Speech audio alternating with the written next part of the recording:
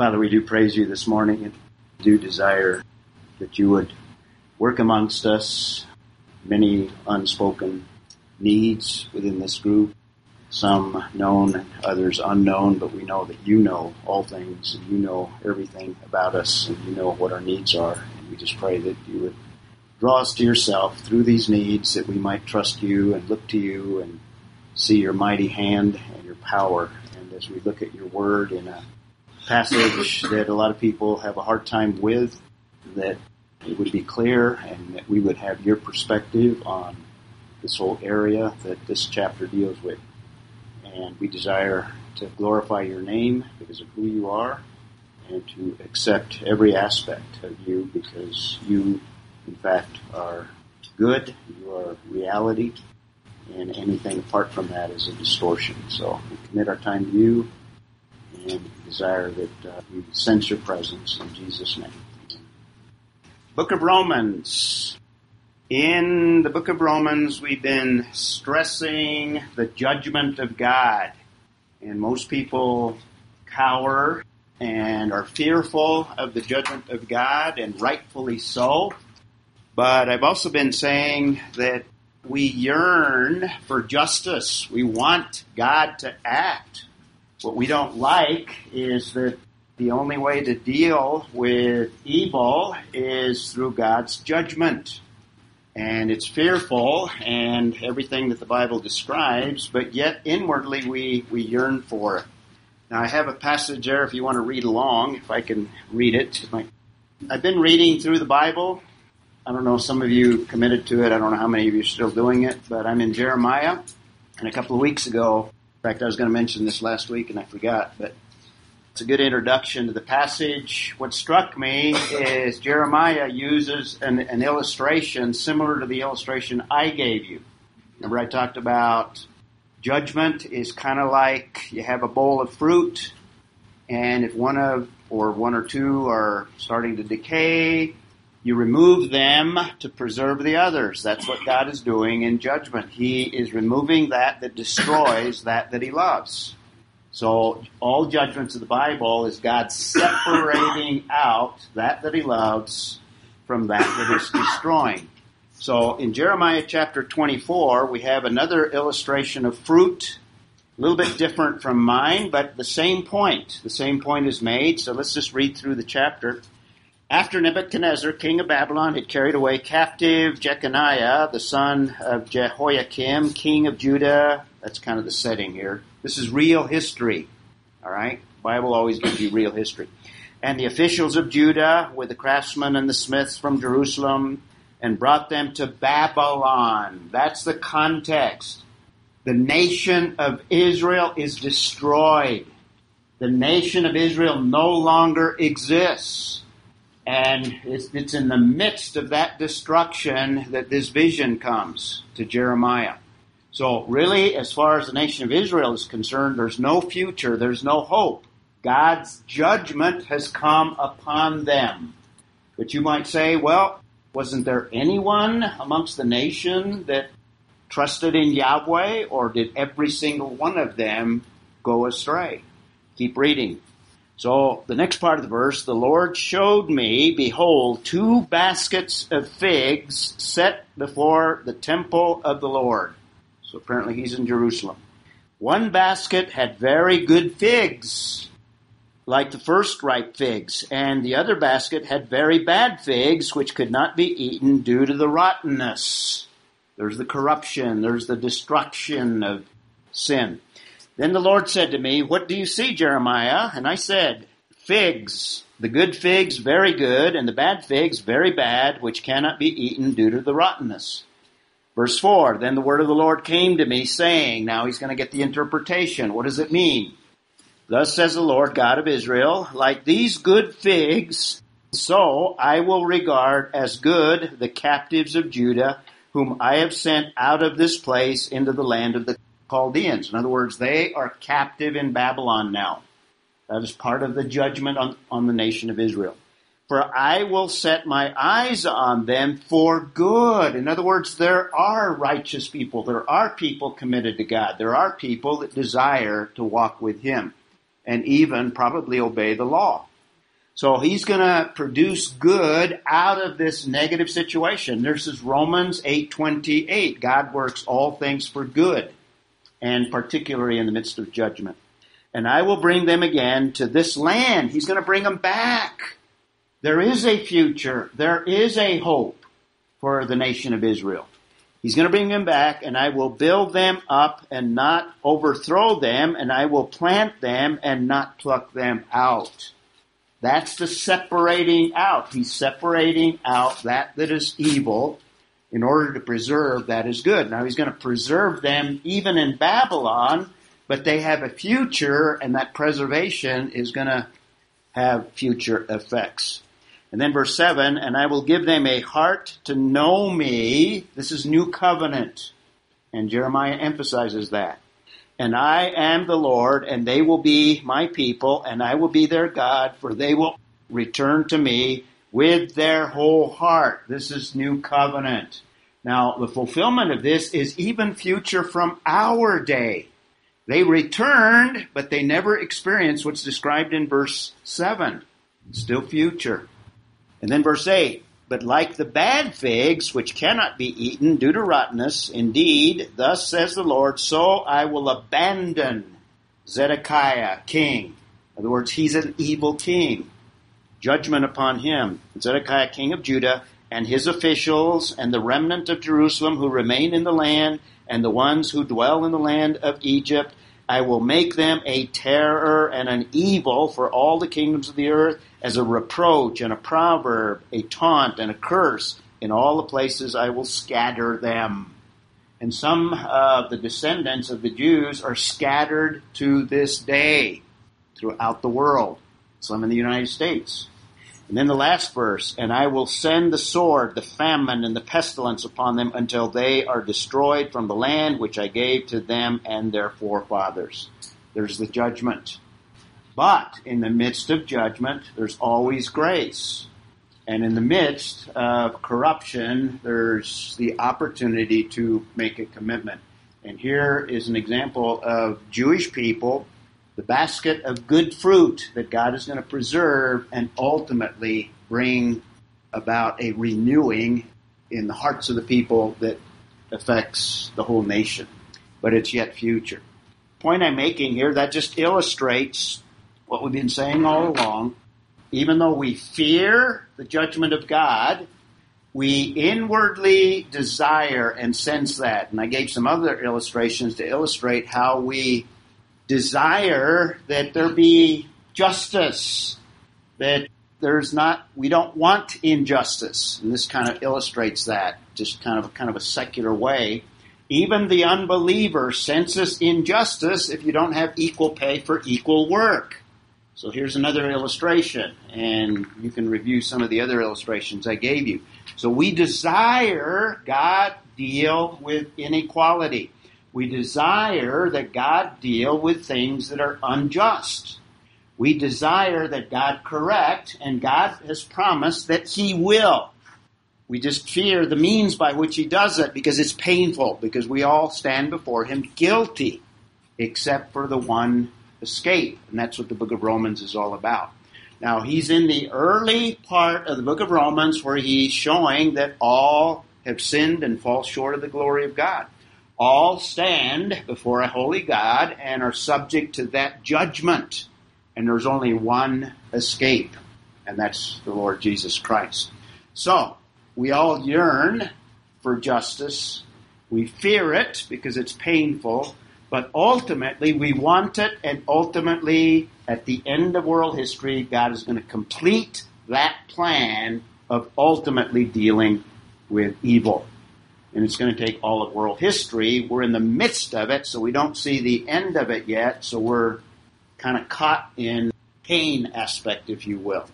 So, chapter 2, just a brief overview of it again. We have the predicament of a particular group of people. Remember, he's already condemned all of humanity in chapter 1. In other words, they're under the wrath of God. Now he's going to deal with religious people. And in that time frame, in the first century, the religious people, if you will, or the moral people, were the Jewish people. And I see the beginning of the section dealing with the nation of Israel or Jewish people. They're in a predicament. They're no better than the Gentiles from God's perfect justice perspective. So that's verse 1, and we're in the section of verses 2 through 16. He's going to lay out the principles of judgment. In other words, the Jewish people that don't have a relationship with Jesus Christ, in fact, those that have rejected him, need to realize that they are subject to the judgment of God. Remember we said, and we've been saying, they thought themselves as being privileged, and they were. There's lots of passages that indicate that. But that privilege also bring with it responsibility to respond. In other words, they're more responsible because they have greater privilege. They thought the privilege exempted them. Judgment is for Gentiles. Judgment are for those that have raised their fists up against God. Not for them.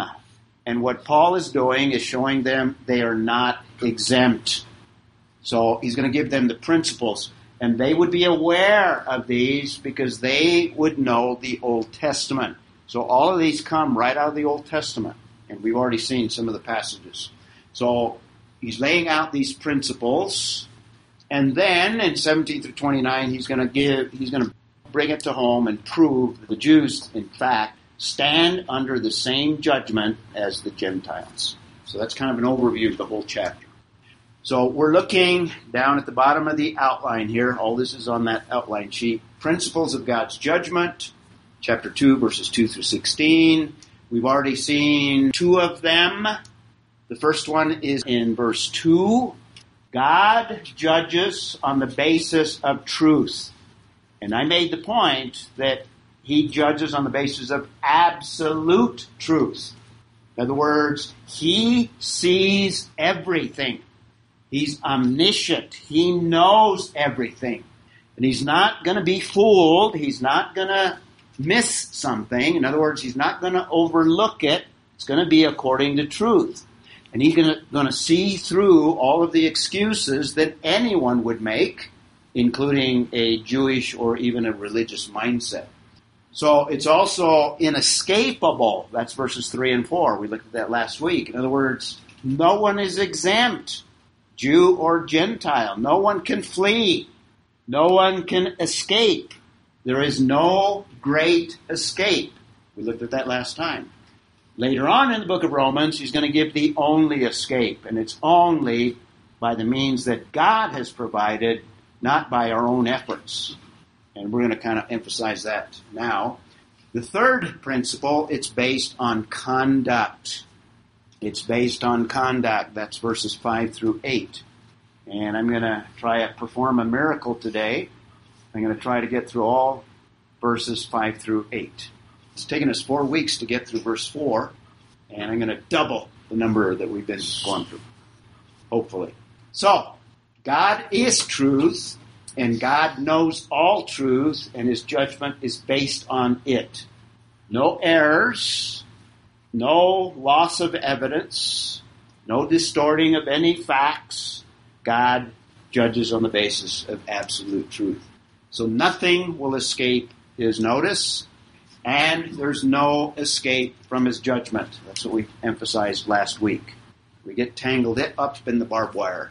No escape. It's also, we'll see, based on conduct. And I've got 3 parts on your outline there. Your little a and your little b and your little c. And verse 5 is little a. The unbelieving Jew. Verse 5, there's accumulating of wrath. In other words, day by day, the more we reject, the more we try to do things our own way, all we're doing is kind of accumulating wrath. It's kind of an accounting term. We'll look at it when we get to the particular word there. But, as we always try to do here, when you study the Bible, what you want to first do is read the entire sentence.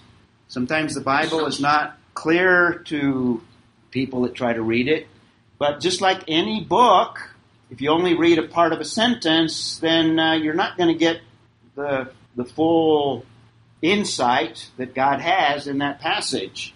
So look at the whole sentence and then break it down. And unfortunately, in a lot of passages like the book of Romans, we have sometimes long sentences that go on and on and on, and it makes it harder to understand. But if you break it down and look at the essence of it, in this case, at least a lot of translations, some of the translations will break it down for you, but it appears that from verse 5 through 8, we have one sentence. Now, in a moment, I'm going to give you kind of an alternative. Now, keep in mind, in the original manuscripts, there's not punctuation. So you derive the punctuation based on the grammar contained within whatever series of words that you have. Okay? So you look for a subject and a verb. Well, in this case, we have a main clause, and that's what you first look for.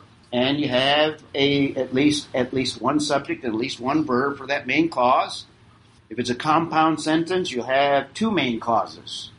In this case, we only have one. Does anyone want to try to figure out where the main clause is? Somebody back there had it. Ellen. Very good.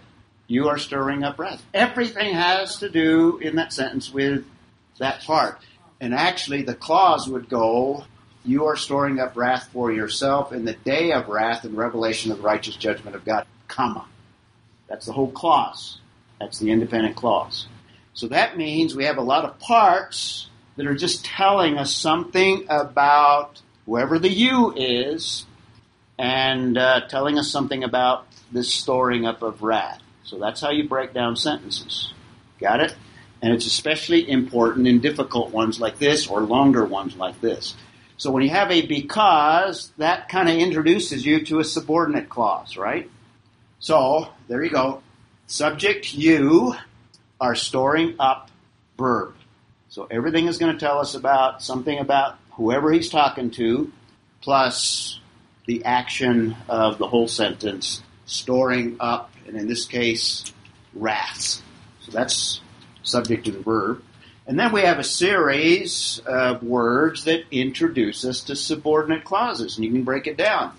But, because, but just kind of introduces it to you, kind of connecting it to the last sentence that we looked at in, well, there were a couple of sentences in 3 and 4, but it connects back.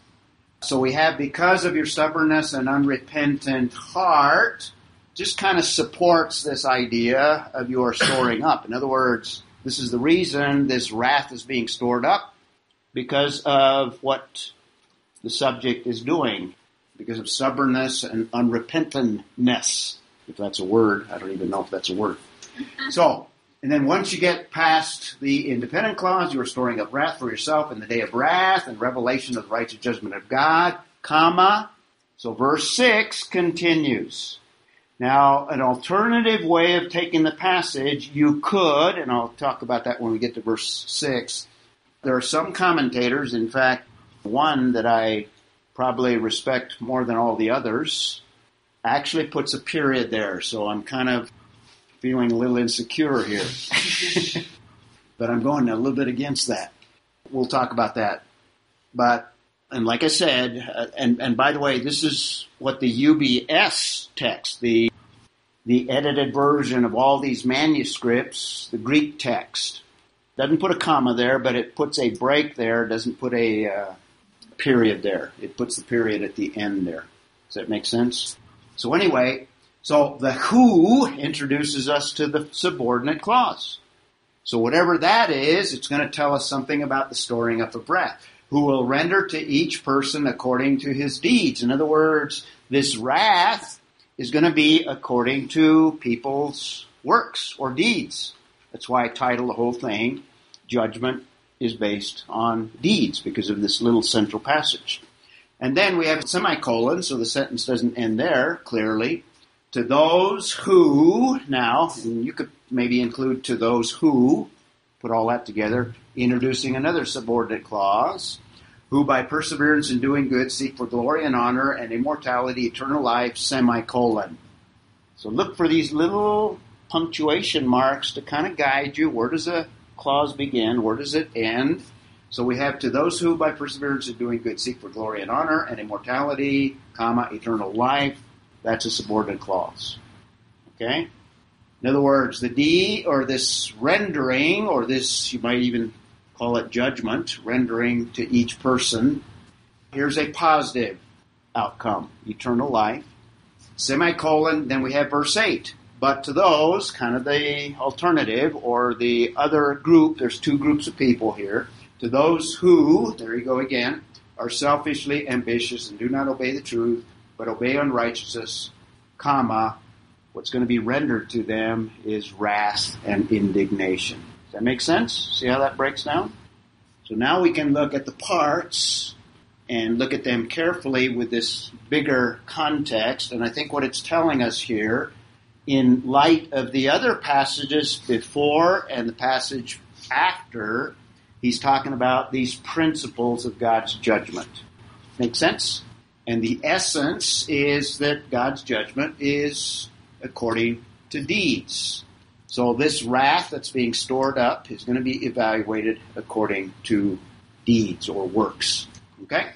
So let's start at the beginning here, verse 5. But because of your stubbornness and unrepentant heart. Throughout these chapters, chapter 1, he is describing the unbelieving heart. In this case, he's describing what the unbelieving heart is like. It resists. This is another way of saying what he said in verse 18. And what he's basically doing is showing the religious or moral audience that they are no different than that Gentile audience of chapter 1, or the general audience, the general unbelieving world out there.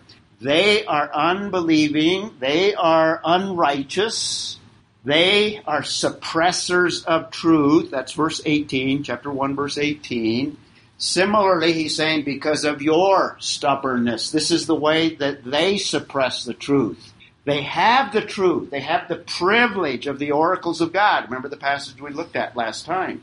But they are resisting what God has revealed to them with a stubborn heart, and they don't want to change. They want to stay the same. They don't want to make the effort to try to make a different direction.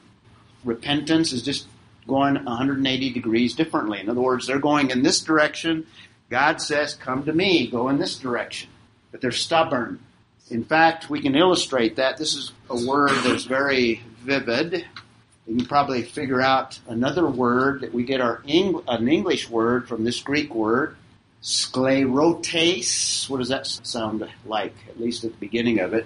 And I've got the English in the parentheses there.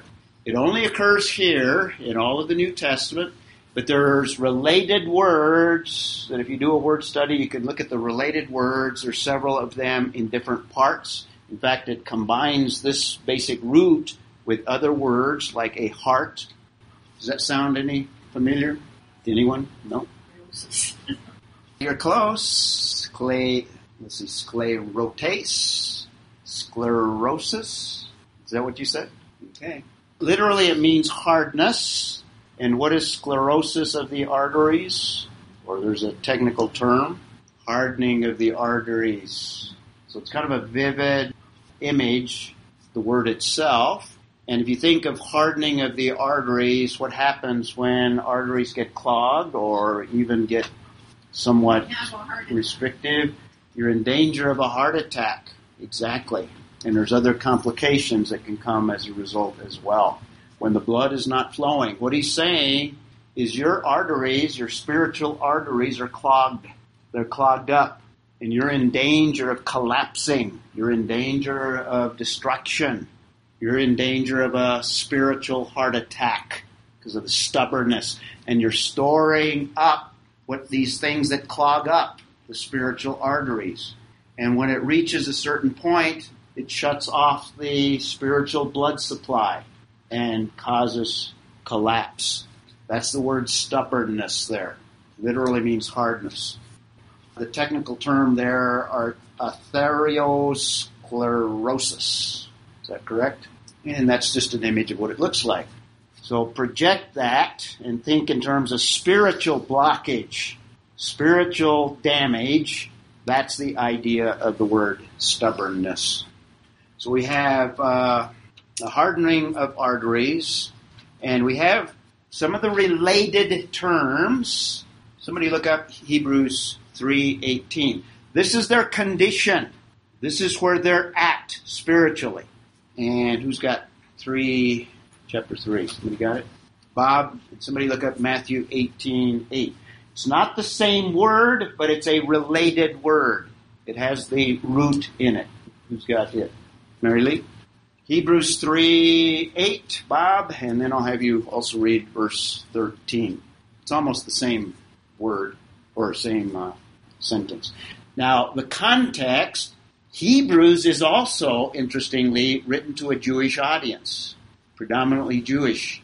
And he is relaying another generation years before in the wilderness that was also stubborn, also had hardening of the spiritual arteries. Go ahead and read it, Bob. 3:8, Hebrews 3:8.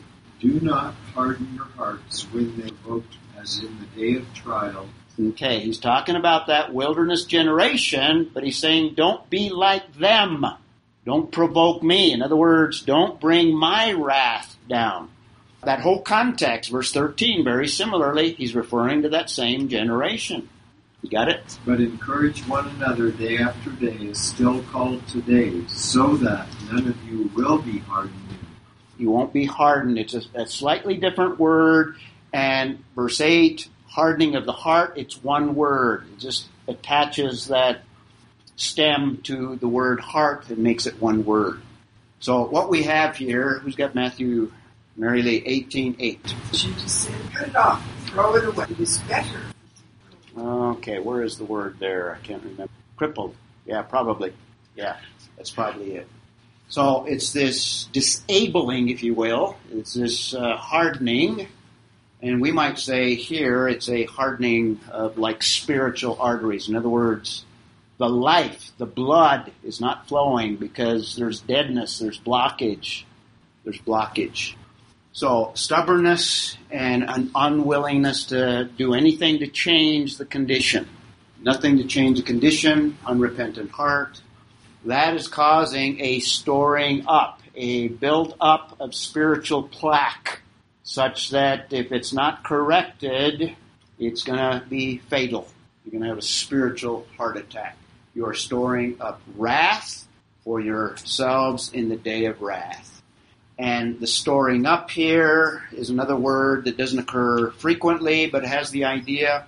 In Matthew 6:19 and 20, we won't look that one up, but you're familiar with that one where the word is used, I think, like 3 times in Matthew 6:19 through 20.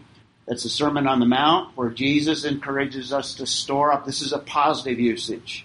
We're encouraged to store up treasures where? Treasures in heaven. So it's the idea, it's an accounting word. To store up good things. In other words, good works, if you will.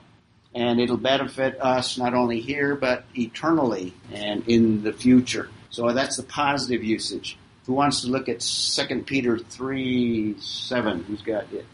Nope. You guys are a little quiet today. Go ahead. So the idea, it's like an accounting thing. It's making deposits over and over, or in the first century, you didn't have necessarily a bank account where you made a deposit, but you would store up in a place where nobody would know and accumulate wealth. But it's used in Romans in a negative sense, storing up the very opposite. And 2 Peter 3:7. Peter 3:7 says, but by the same word, heavens and earth exist, are stored up for fire till the day of judgment and destruction of the ungodly. So there's another idea that has this concept of storing something, but in this case, it's judgment. It's fire, similar to what we have in Romans. Mary Lee. So is that like a thesaurizo? The thesaurus? In fact, we get our word thesaurus from that word, yes. Good observation. Yeah, it's a wealth of words, an accumulation of words, and words that are related or have similar meanings. Very good. Thesaurizo, that's exactly where we get thesaurus. The idea of storing something. Now, in this context, it's obviously storing up wrath in the day of wrath and revelation. Now, I think he's looking ahead. Remember, the word wrath in chapter 1 spoke of a revelation of present wrath. Now, if you break it down the way I've broken it down and make it extend over this longer portion, then it probably refers to that future day.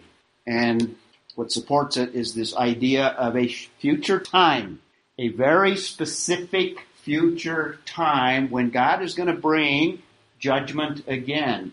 And this would be future from our day as well. Now, if you put a period here, the commentators, and there's some support for the idea, that's why I'm maybe on shaky ground here, but anyway, they would interpret it in the same way as we have in verse 18 and what we had in chapter 1. In other words, there's a day when people are going to even give an account in this life. And what they observe here, and you can observe it yourself, in verse 18, it speaks of an unrighteous condition. You have that in this verse. So they see this as bookends. In literature, that's called an inclusio. And if that is a correct observation, this is the other end of the bookend. Verse 18 is the beginning of the portion. And it's possible to break it down so that in verse 6, you have a change and you're going slightly different. And verses 1:18 through 2:5 is one passage. Now, I'm not totally convinced of that yet, but I'll have to study it further. But you have the support for it. You have this unrighteous condition, verse 18. You have it here. In other words, it's a bookend. You also have the idea of revelation in verse 18, revelation of wrath.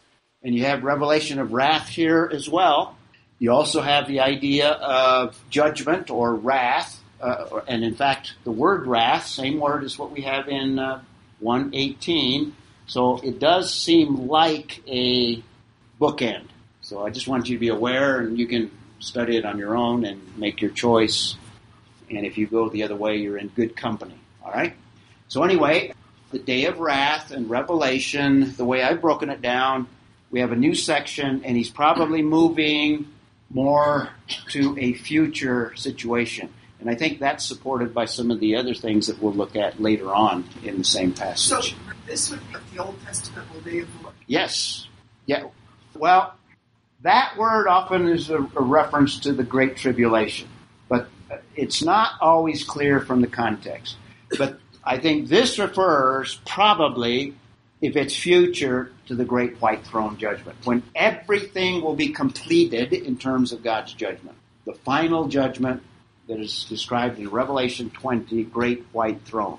And there's going to be a revealing there, all secrets revealed, and that's what Revelation indicates as well. So it's a time of revelation of the righteous judgment of God. Notice the emphasis, righteous. In other words, there are standards. There are absolutes. God is the standard. He is righteous. And judgment is according to His standard, His nature. And there is an ultimate separation. We yearn for that ultimate separation because we have the escape. We know Jesus Christ. I've got another chart here later. He bore the penalty so that we would escape, so we would not bear the penalty. And from after that period, we will never experience evil again. We will never be touched by it. God is preserving us through judgment. So it's something that we yearn for. Okay? So that's the first part, the accumulation of wrath, verse 5. And then now he's going to state the principle. This is the principle in verse 6. Verse 6, who will render to each person according to his deeds. In other words, this is the basis. This is the principle that he's developing here. God evaluates based on how we live or what we do or the things that we accomplish. And there's two possibilities. There's good and there's evil. There's always the two possibilities. The who there introduces us to this new clause that we already talked about. The alternative approach here by very sound, in fact, Zane Hodges. I follow Zane. We followed him through the book of Hebrews. And I was very dependent on him. He breaks it and puts a period there. So it's got some credibility there. The little problem that I have is the who, because it's a normal relative clause in the Greek text. But a normal relative clause, like has is the Greek word there, can, in some contexts, be used in the sense of a normal noun. And Zane and others would translate it he, because he starts a new sentence. And that's legitimate. I mean, that you can show that from other usages elsewhere. But if you take it as a normal relative clause, who will, it refers back to God. Even the he, the pronoun, a regular pronoun, refers back to God, who will render to each person according to his deeds. Okay? Just want to make you aware so that you can choose yourself. So he will render to each person. This word rendering is another accounting word. Paul uses a lot of words from the courtroom, and the courtroom also uses words from accounting, and one of them is here. So it's both a courtroom word and it's also an accounting word, the idea of rendering. So that word is apodidomai. For those of you that have studied a little bit of Greek, apodidomai has the idea of to pay a debt. So in some context, it's used in a regular sense of just paying off a debt. So when you pay your mortgage by month, some of you have probably paid yours off. Those of you that are still paying, you owe the bank a certain amount every month, and every month you make a payment. You are basically doing what that verb indicates. Apodidomai, you're just paying a debt or paying back. Or in other contexts, it's used in a more general way to give what is owed. And it's used of things other than just money as well. In other words, if somebody is owed, in fact, it's used even in a context of a husband and a wife relationship. The husband is to give what is owed to the wife in that context in 1 Corinthians 7. So whatever is owed, it doesn't have to always be money. In fact, the word occurs, I think, 48 times, so it's pretty common. It also is used in some context of receiving a reward. Now, in this context, it's used in a slightly different way with the same basic idea, God paying according to deeds. In other words, what we do is creating a debt, and God is going to pay that debt. You're familiar with the word, the wages of sin is what? In other words, wages, in other words, what is earned or what is deserved of sin is death. And God is paying it. It's like a debt. That's the word render there. So God paying according to deeds. Now this is a common theme. So it's according to his deeds. The his there goes back to the stubborn and unrepentant. Now the reason it's all capitalized, this comes right out of the Old Testament. A Jew would say, oh, okay, that's Psalm 62, I think. 62, what is it? 12. And he would know exactly where it came from. Or this is Proverbs 24. So it occurs 2 times. And in fact, this is quoted several times in the New Testament. Well, not several, but a few times in the New Testament. And it's all capitalized. Notice the will render to each person according to his deeds. It's all capitalized as it's a quotation out of the Old Testament. Got that?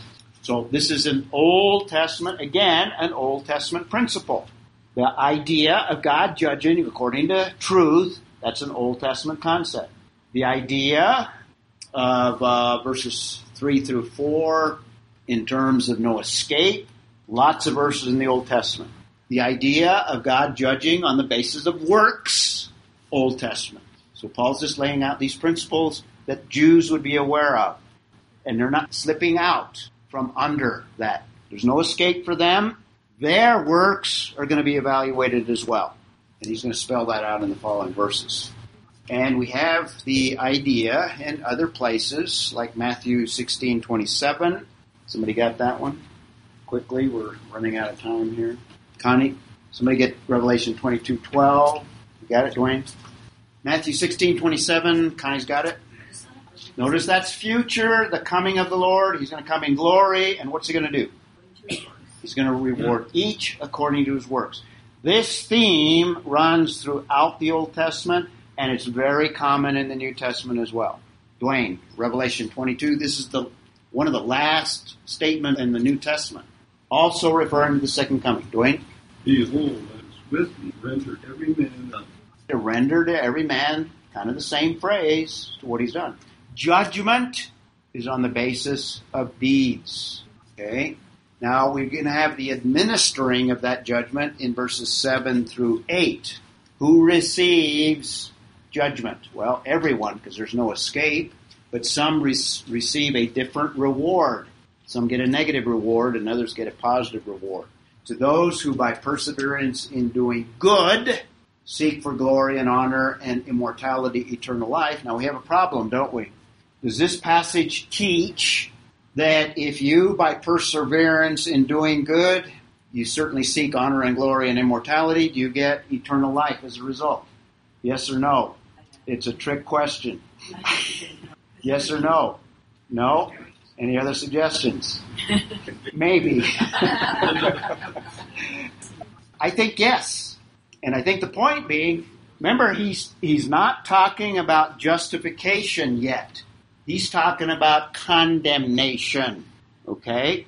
Now, if someone were able to persevere in doing good without slipping up, and we know that we can't do that, for all have fallen short of the glory of God, right? So everybody's going to slip up. He's going to get to that point. We're going to get to chapter 3 where he's going to talk about there's none righteous. There's none that does good. There's none that does good. And there's none certainly that perseveres in doing good. In other words, you got to have 100% record. So the point being, if you can do it, try it. If you can jump from Los Angeles to Japan, I'd like to see it. That's what I think he's saying here. And seek for glory and honor in it, and if so, then eternal life. All right? What we need to know is God, up in the triangle there, the Trinity, is absolutely righteous. He's the standard. We fall short. None of us make the standard.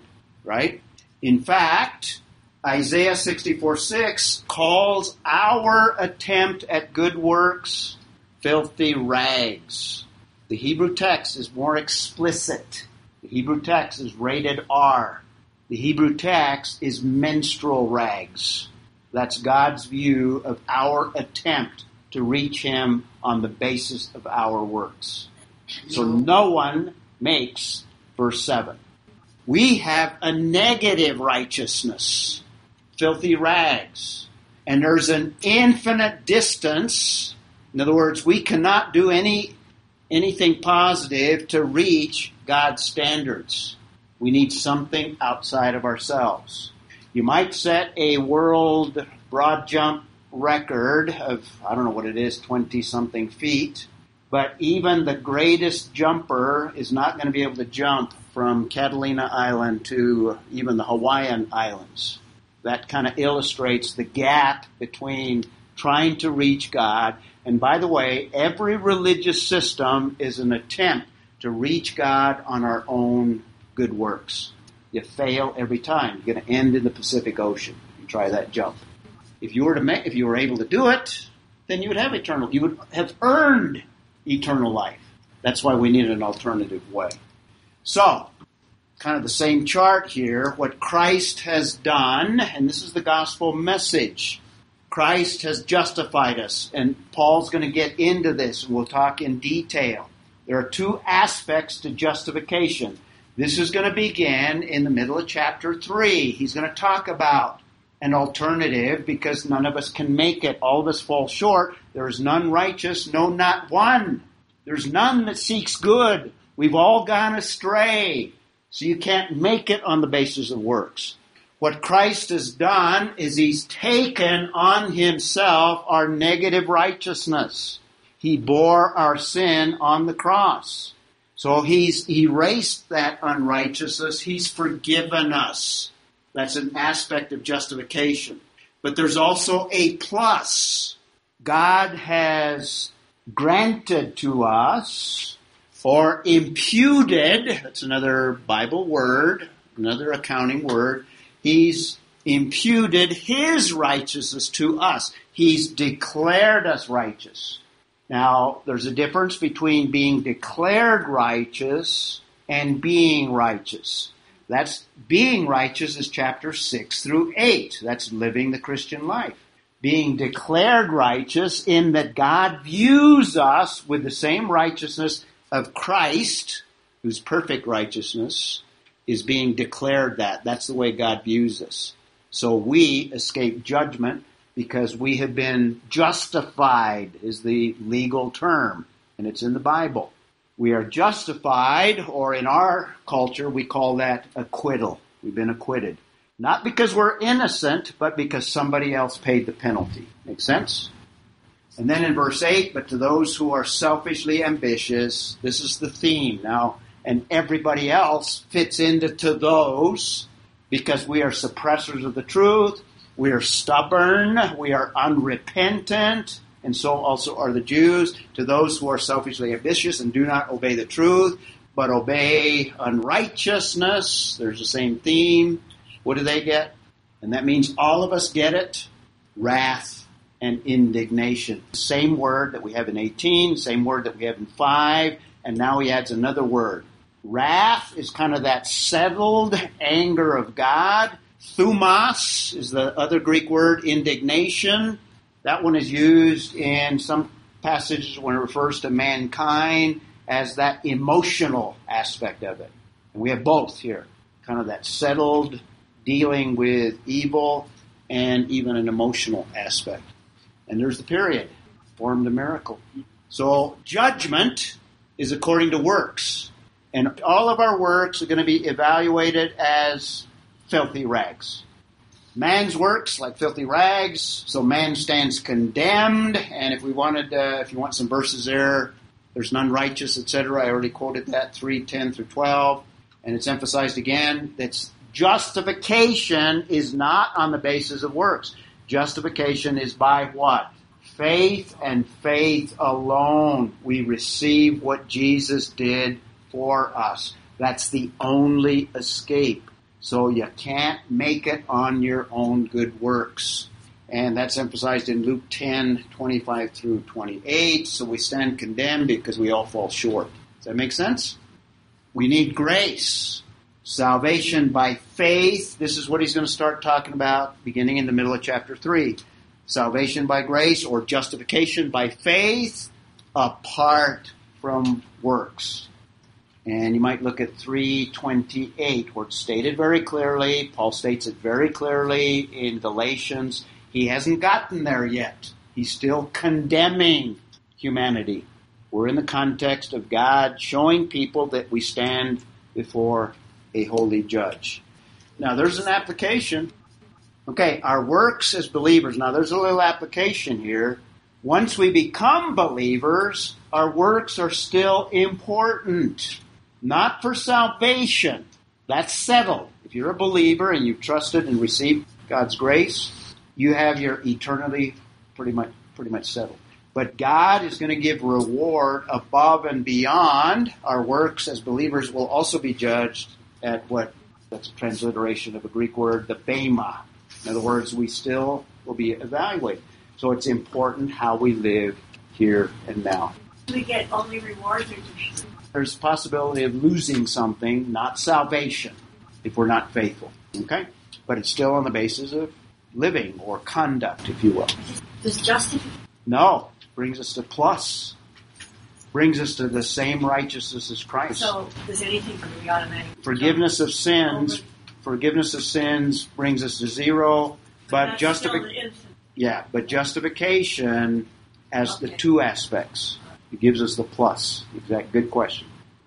This is dealing with the unbeliever, but I'm drawing a little application here with this little statement. Yeah, I think it's dealing with an unbeliever. Okay? Who wants to close for it? Bob. Father, we do for your word, hearing it, bless word on hearing your word. Amen. If justification is all in one slap. Yep. You don't, like we're Adam and Eve at zero. No, we're plus. We have the righteousness of Jesus Christ imputed to us. Okay, so we don't stop at 0. Nope. Yep. Yep. Remember, Pertzer's next week.